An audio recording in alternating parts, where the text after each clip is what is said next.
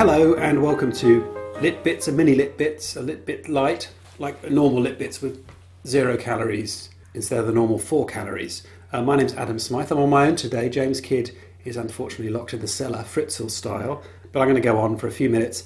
And I wanted to talk a little bit about computers and literature. This goes back to a moment a couple of weeks ago when I was standing, as I quite often do, on the platform at Reading train station, waiting for the train, which is always late. The trains at Reading are so frequently late that any sense of a timetable, I think, has been abandoned by everyone, and you just merely take the first train that turns up. Anyway, the train rumbled in 3.5 days behind schedule, and a voice rang out over the tannoy.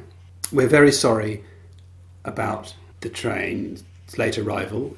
And then it repeated at the end, we're very sorry about the late arrival of the train. And it struck me as a very odd moment, because here was a voice expressing contrition and guilt, which seemed to imply a person being sorry and expressing regret. But at the same time, this was very clearly a bit of computer software, an algorithm which was turning out this digital voice. And there was no person behind this voice, but everyone on the platform, slightly annoyed, but seemed a little bit appeased by having this entirely inauthentic speech offer this voiceless voice of regret. And it got me thinking, what would happen if we put literary text that we know very well, and in particular literary text that we associate with a strong sense of a voice behind the text, a strong sense of an author or a character or a narrator, if we put those through that kind of tannoy, how would we receive them and think about them in different ways? And I petitioned Reading Station to let me read out the sonnets of Edmund Spenser's Amoretti over their train tannoy system, but they wouldn't do that. So instead, as a substitute, I've been joined by my own little bit of voice recognition software, which I've plundered from the internet. So I'd like to introduce Jamie, who's going to help me out here. It's an honor to be working with Litbits. Well, it's very,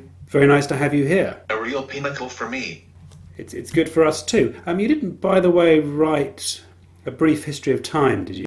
I find that offensive. Yes, absolutely right.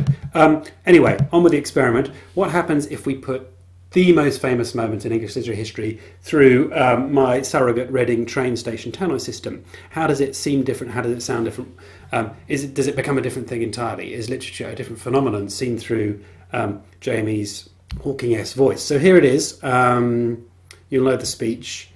To be, or not to be, that is the question. Whether 'tis nobler in the mind to suffer the slings and arrows of outrageous fortune, or to take arms against a sea of troubles, and by opposing end them? To die, to sleep, no more. And by a sleep to say we end the heartache and 1,000 natural shocks that flesh is heir to, 'tis a consummation devoutly to be wished. To die, to sleep, perchance to dream, there's the rub. Whether 'tis nobler in the mind, that's always the question for me. So what happens if we consume that famous speech through this medium, rather the printed page, or rather than the theatre, the boards being trod by David Tennant or Mark Rylance or whoever it is? Well, I guess two things. One is that we tend not to think perhaps now of an originating person behind this speech, of an actor or an author or a character. They're just words out there, and I think that's maybe rather a good thing.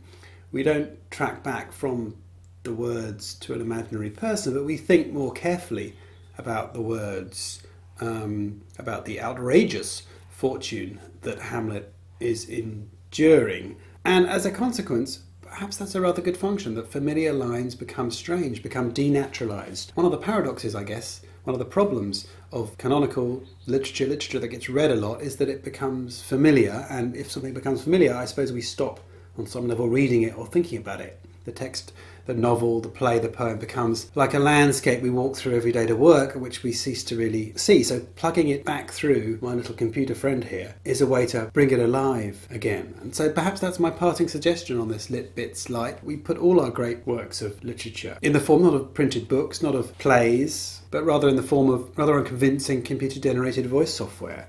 I wandered lonely as a cloud, tiger, burning bright, and of course most urgently of all, the first paragraph of Geoffrey Archer's First Amongst Equals. And I think I better leave it there. Any final words from my computerized friend? I just want to say I love Andrew Motion. Well, I think you're not alone there. Okay, that's all for now. Do follow us on Twitter at litbit pod. Send us an email via the website litbits.co.uk and generally download and listen. We will be back soon. Bye.